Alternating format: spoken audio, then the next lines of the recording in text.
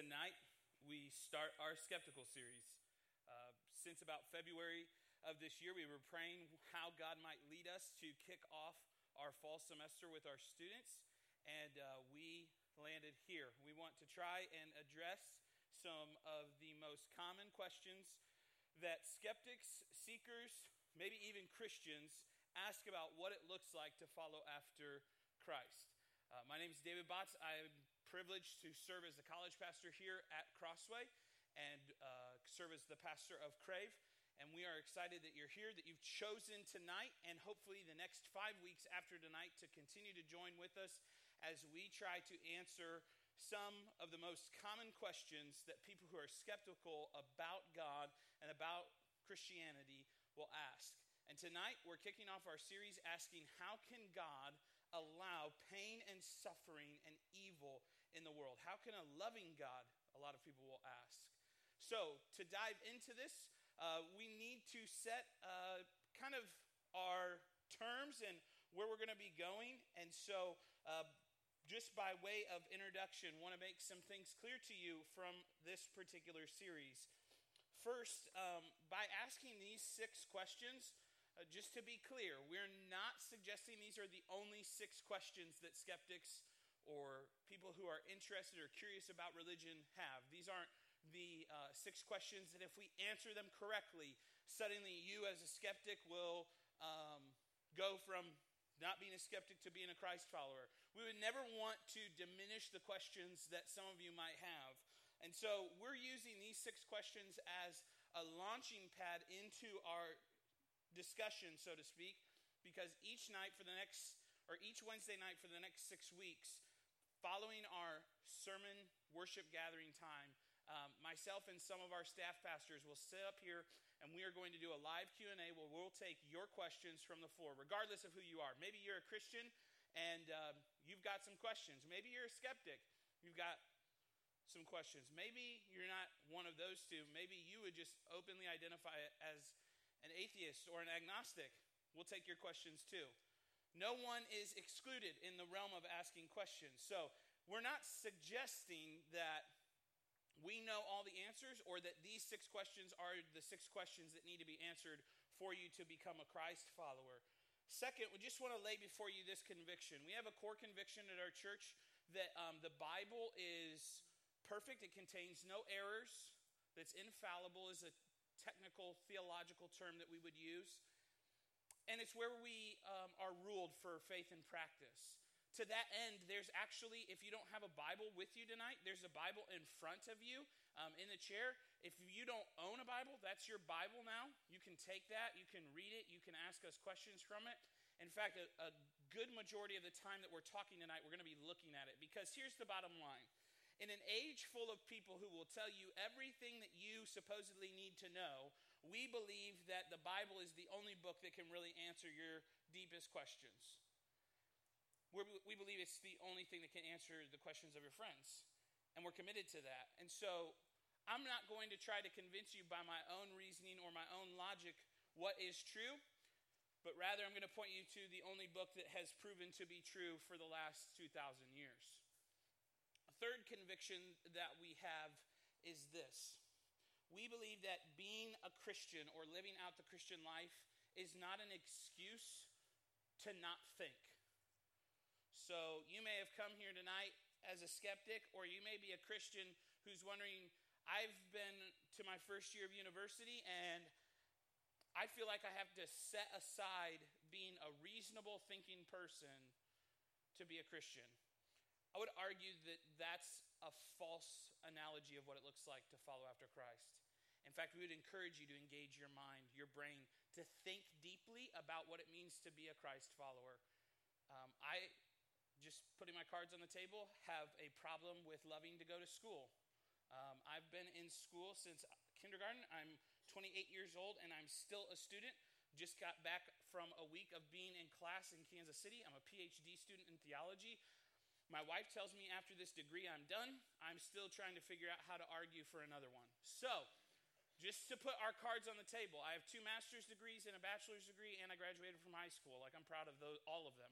So, and if you escape high school, you should be proud of everything that you've done to make it through that torrential 4 years of hormones and drama, because that's pretty much what high school is. So I don't want to presuppose tonight that you don't have to be a thinker. In fact, the existence of God is kind of seeing a resurgence among philosophy. So if you're a person who's intrigued by philosophy, I would point you to people like Alvin Plantinga, Charles Taylor, or even Alasdair MacIntyre. Three theists along the spectrum who all argue for the existence of God. Some of them I don't theologically agree with, but philosophically we're very, very close. So I don't want you to think tonight that in order for you to deal with questions of being a skeptic, that you necessarily have to set your mind to the side. So with that said, let's jump into answering this particular question. Why does a loving God allow pain, suffering, and evil in the world? In order to do what I want to do tonight, I want to attack our question from three specific angles. I would like to start tonight with a philosophical answer or a philosophical argument. There is a problem with our question. Why does God allow evil, pain, and suffering in this world? It's a good question. It's a very practical question. I think it probably impacts us more than we even recognize. But see, what you must understand at the beginning is that philosophically, evil is a negative. It presupposes a positive. So, I want to unpack philosophically what I am arguing here. In order for you to say that evil exists in this world, we live inside a world of negation. Evil is negative, good is positive. If you argue that there is something evil in this world, then the opposite of that evil is that there is something good. You've already made, by asking this question, or even thinking this question, you've already presupposed that there is such a thing as good. Okay, so if I presuppose that evil exists in the world, something called good exists as well. If you presuppose that evil exists and then therefore there must be something good, you also presuppose that there is such a thing called moral law that differentiates between good and evil. If you presuppose that there is a moral law, something that helps us to define what is good and evil, you must presuppose that there's a moral law giver. But before we go further, what's interesting is if you presuppose that there's something good and there's something evil, therefore there must be a moral law, what do you do with all the people who say, right? Like, I know what good is and I know what bad is. You've got to have a way of defining it. Moral law requires a definition. It's interesting. In 1948, Bertrand Russell is a famous philosopher. He was a socialist, a liberal, and a pacifist. Debated Frederick Copleston, who is a Jesuit priest. So he's not even considered Baptist, even by the slightest imagination. But what's intriguing about this debate, and you can actually go online and listen to Frederick Copleston and Bertrand Russell debate. And in the middle of this debate, Copleston asked Russell, he says to Russell, how do you differentiate between good and evil? How do you know that there is such a thing as good and evil? And Bertrand Russell said, easily. I know what it is when I see it, just like I know that I prefer blue over green. Copleston said, well, that's easy. You see blue versus green. How can you differentiate between good and evil? Russell replied, it's what I feel. It's a dangerous idea to define good and evil based on what you feel. As Ravi Zacharias points out, you have a neighbor that believes in loving their neighbor in certain cultures. You also have neighbors in certain cultures that believe in eating them. How do you determine which is good and evil based on a feeling? So, there has to be moral law to differentiate between good and evil. Where does the moral law come from? Well, if there is a moral law, there must be a moral law giver. And this is where we get to the existence of God. But play it out the other direction. You say, well, David, I think you're trying to trick me. No, I'm not trying to trick you. I'm not trying to be loose with philosophical terms either. But if there is no moral law giver, then there is no moral law. If there is no moral law, there's no such thing as good. If there's not such a thing as good, then there's nothing that is evil. Now, in 2018, Democrats, Republicans, and independents can agree on one thing. Being a Nazi is a bad thing. And being Hitler is even worse. If there is no moral lawgiver, there is no moral law. If there's no moral law, there's no such thing as good. If there's no such thing as good, there's no such thing as evil.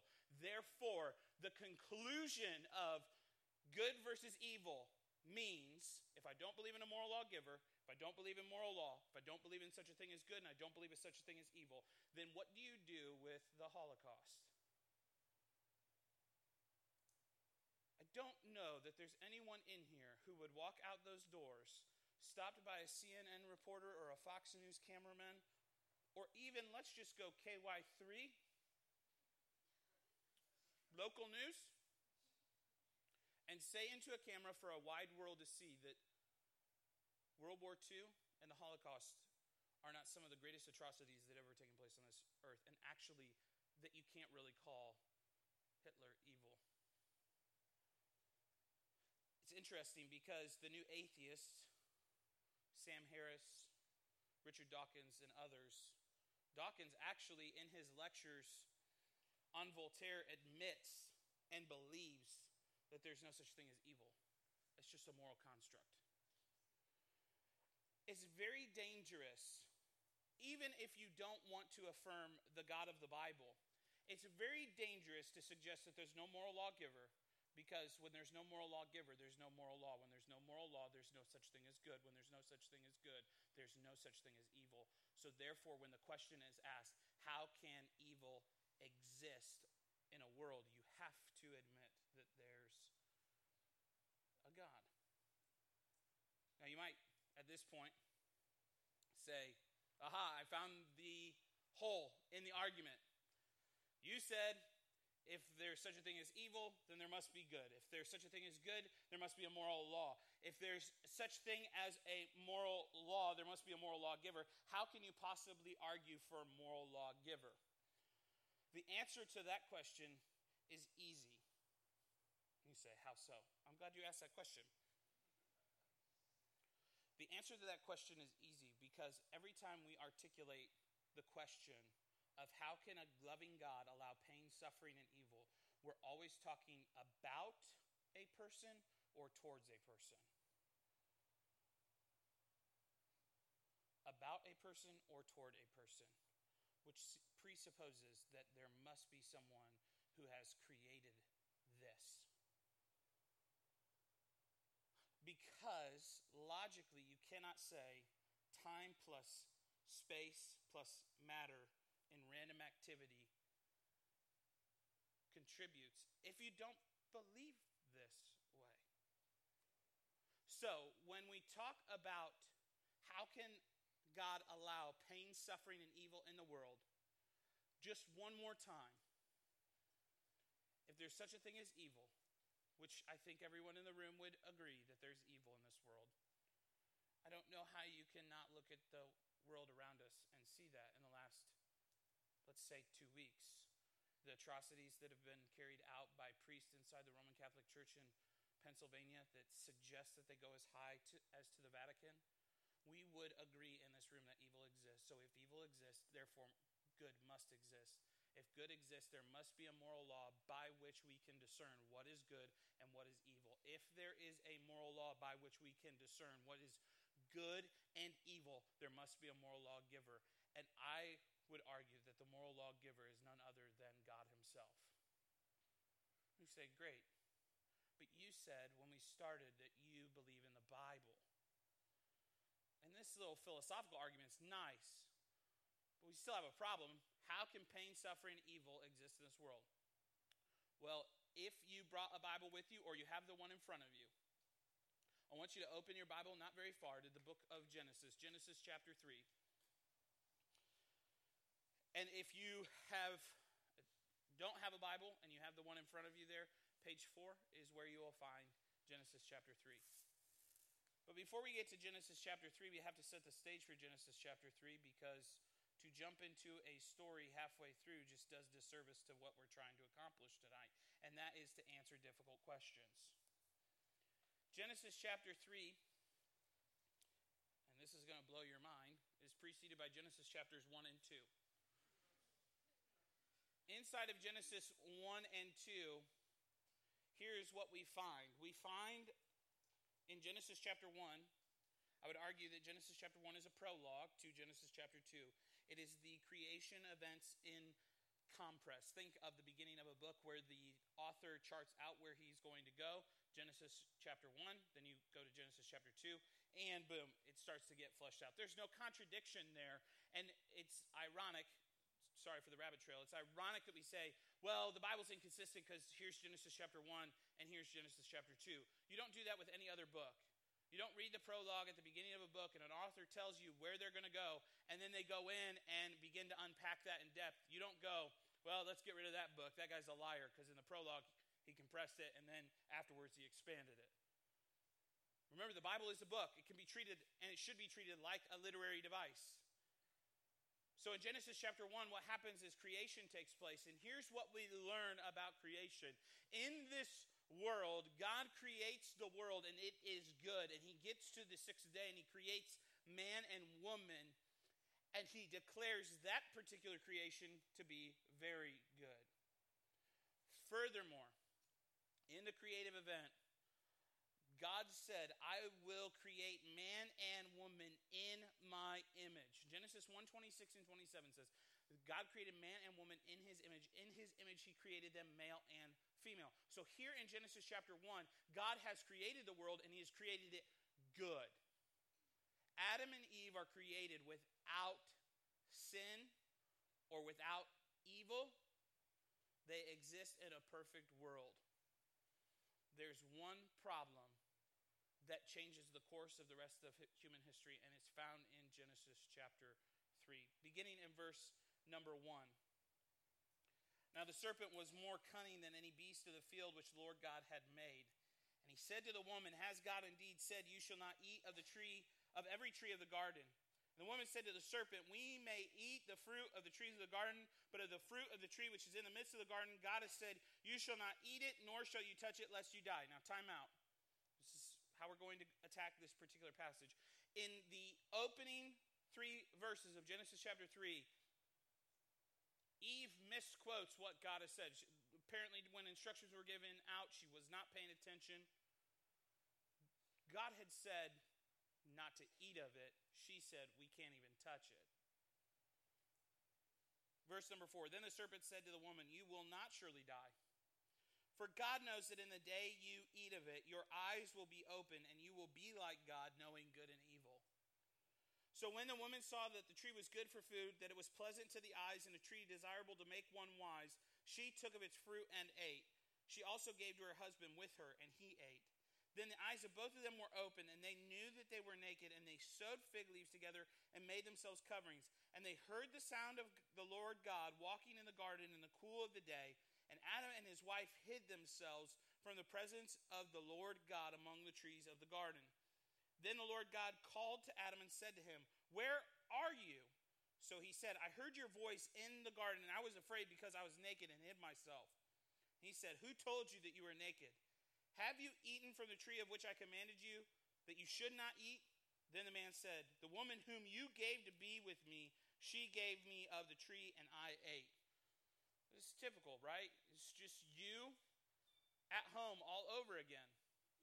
Your mom calls you out over something, and what do? You pass blame off to a sibling. Maybe one that's not even at the house. This particular instance, Adam's not only there, he's not leading. That's another conversation for another time. Then the man said, the woman whom you gave to me, with me, she gave me of that tree, and I ate. And the Lord God said to the woman, what is this that you have done? The woman said, the serpent deceived me, and I ate. So the Lord God said to the serpent, because you have done this, you are cursed more than all the cattle, and more than every beast of the field, and on your belly you shall go, and you shall eat dust all the days of your life. And I will put enmity between you and the woman, and between your seed and her seed. He shall bruise your head, and you shall bruise his heel. To the woman he said, I will greatly multiply sorrow and your conception in pain. You shall bring forth children. Your desires shall be for your husband, and he shall rule over you. Then to Adam he said, because you have heeded the voice of your wife, and have eaten from the tree of which I commanded you, saying, you shall not eat of it, cursed is the ground for your sake. In toil you shall eat of it all the days of your life.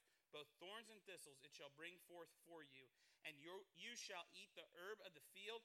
In the sweat of your face you shall eat bread till you return to the ground. For out of it you were taken, for dust you are, and to dust you shall return.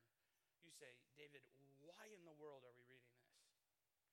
Again, excellent question.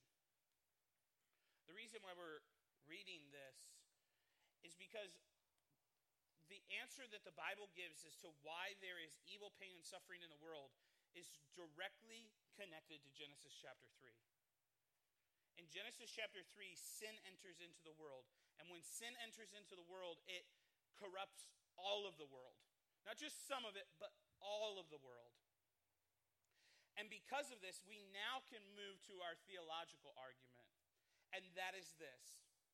The reason why evil, pain, and suffering exist in the world is because of sin. Sin ushers in destruction, chaos, pain, suffering, and evil. And in Genesis chapter 3, we learn that through this deception, sin enters into the world. Now, this seems really depressing at this particular point, but I promise you it's not as depressing. Well, it is depressing. Just be honest, it is depressing. It is sad. But there's hope that can be found in these verses. But we need to backtrack a little bit at this point. If you remember, at the end of our philosophical argument, you said, what requires a moral law giver? And I said, personhood. Personhood requires a moral law giver. Whenever we talk about evil, we talk about evil to or for or from people. Here's the bottom line. All of humanity is created in the image of God. We know this. The Bible tells us in Genesis 1:26 and 27. And what happens because of being created in the image of God? You, I, and everyone around me are created with worth, dignity, and value. The theological argument is this. If God does not create humanity in his image, if they are inherently evil at the creative moment of Adam and Eve, then they contain no worth, no value, and no dignity. But because they're created with worth, value, and dignity, and now sin enters into the world, what sin does is it mars that image.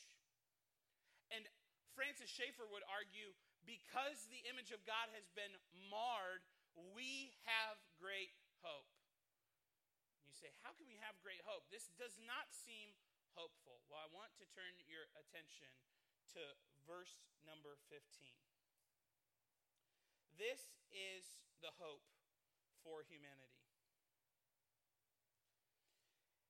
God says to the serpent, I will put enmity between you and the woman, and between your seed and her seed.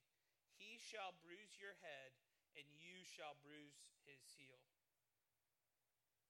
There's hope. You say, this is weird. What could he possibly be talking about? There's going to come one that will crush the head of Satan, bruise the heel of the Savior, but through that act will provide redemption for all of humanity. the hope for all Christians is found in the finished work of Christ. Because we have to have something that will counter this evil. Now, I want to pause at this particular moment and say this may seem crazy to some of you. But it has to operate this way for a few reasons. Number one, if this is how evil, pain, and suffering enter into the world, you and I now can explain what is the reason for evil in humanity, and God is not responsible for it. Which means that God is absolutely and rightly still in control. Furthermore, if sin causes the image of God to be marred in human beings, there's hope that something can fix that marring. Third, if that is the case, Christians should be the most out and out advocates for justice in the world. This launches them into advocating, because if we understand this, then our heart can break and be angry at sin that exists in the world and know that there's a solution. If not, then there is no hope. If there is no opportunity, if man is inherently evil, has no worth, dignity, or value, then he is to be pitied, and there is no reason even to think about helping other people. But if man is created, if man contains worth, value, and dignity, then we're right to be outraged at the atrocities of this world. We're right to stop things like sex trafficking. We're right to argue that racism is evil. We're right to jump into humanitarian aid and causes because we understand that there's worth, dignity, and value in every human being. Can I pause at this moment and tell you, if you're sitting in here and you feel like no one cares about you, no one loves you, that you're not worth anything to anybody, the Bible contradicts that message completely and says you're of inestimable worth, greater worth than you even know. You're of greater value than you ever could hope for. And you have dignity. And it doesn't matter what anyone has ever told you. Because you see, creation happens, then fall happens, and suffering, pain, and evil enter into the world. But it's through this suffering, pain, and evil in the world that we can know what is the great hope. And the hope is this word, redemption. Flip over to 1 Corinthians 15. If you borrowed one of our pew Bibles, I guess technically we don't have pews in here, so chair Bibles. It's on page 800 in that Bible.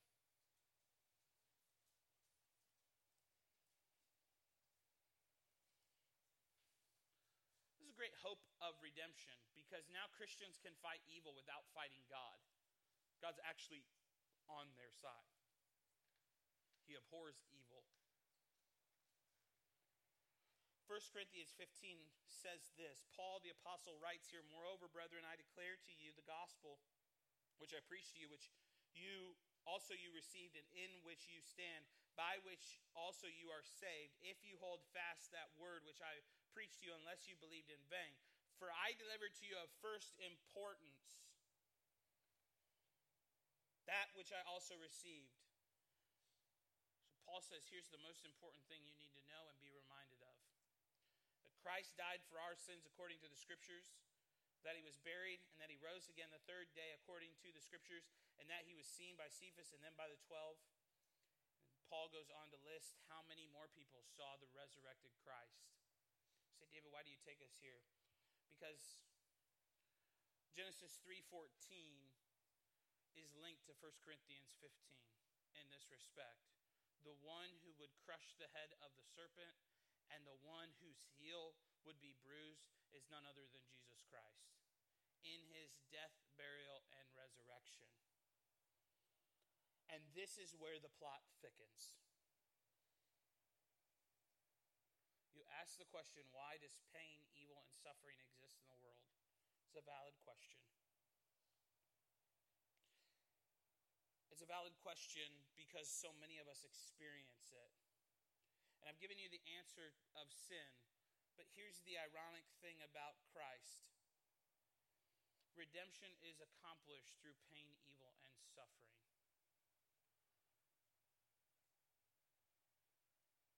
This is the most ironic thing about Christianity, is that Jesus Christ endured unimaginable pain, unimaginable suffering at the hands of evil people as they spread his body on arguably the most gruesome and most horrific way of executing anyone in the history of mankind. Prior to that, he had been beaten, he had been whipped, his back would have looked so disgusting. And we try to visually unpack for people what this looks. You think of Passion of the Christ, you think of the Bible series that the History Channel did. We try to unpack what it would have looked like for Christ to endure the cross. And I'm just telling you, I think that if you and I saw the back of Jesus being laid down on a cross, I think everyone in this room would vomit. In the middle of this pain, this evil, and at the hands of evil men suffering, Christ is nailed to a cross. Why? Because the sin of humanity demands a payment. And the only thing that can satisfy that payment, Romans says, for the wages of sin is death. The cause of sin is death. The only way to escape death is by death being defeated. And the only way that death could be defeated is through pain, evil, and suffering. As Christ goes to the cross and he dies on that cross, he's placed in a borrowed tomb.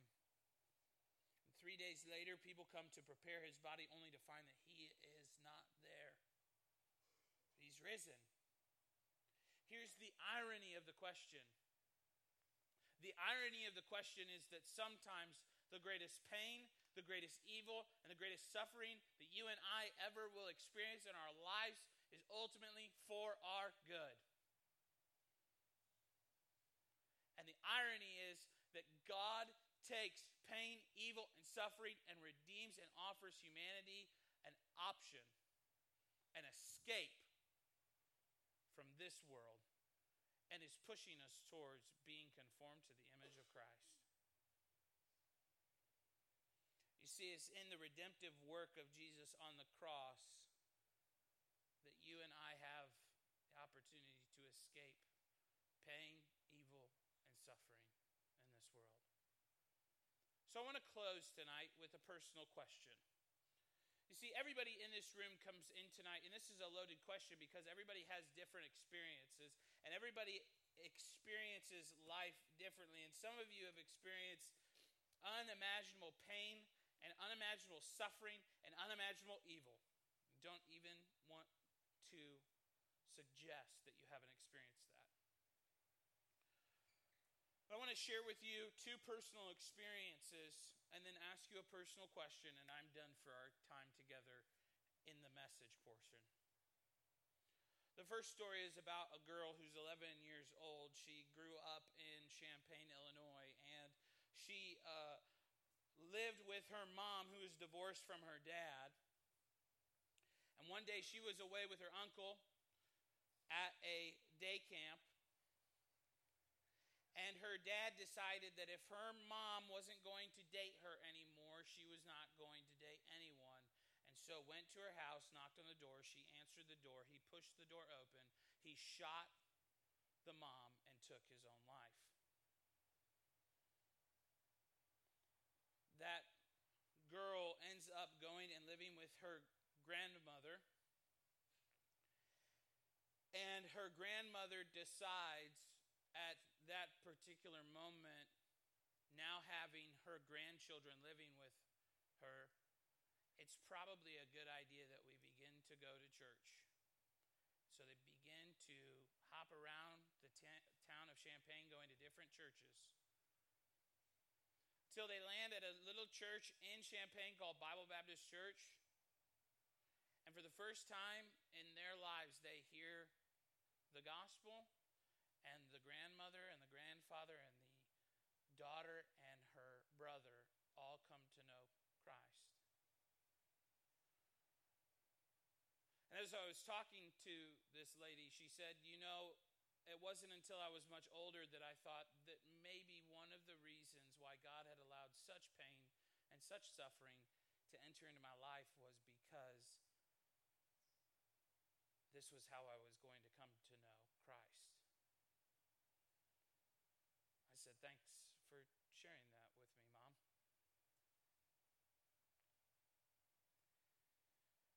3 years ago, we began the process of trying to get pregnant.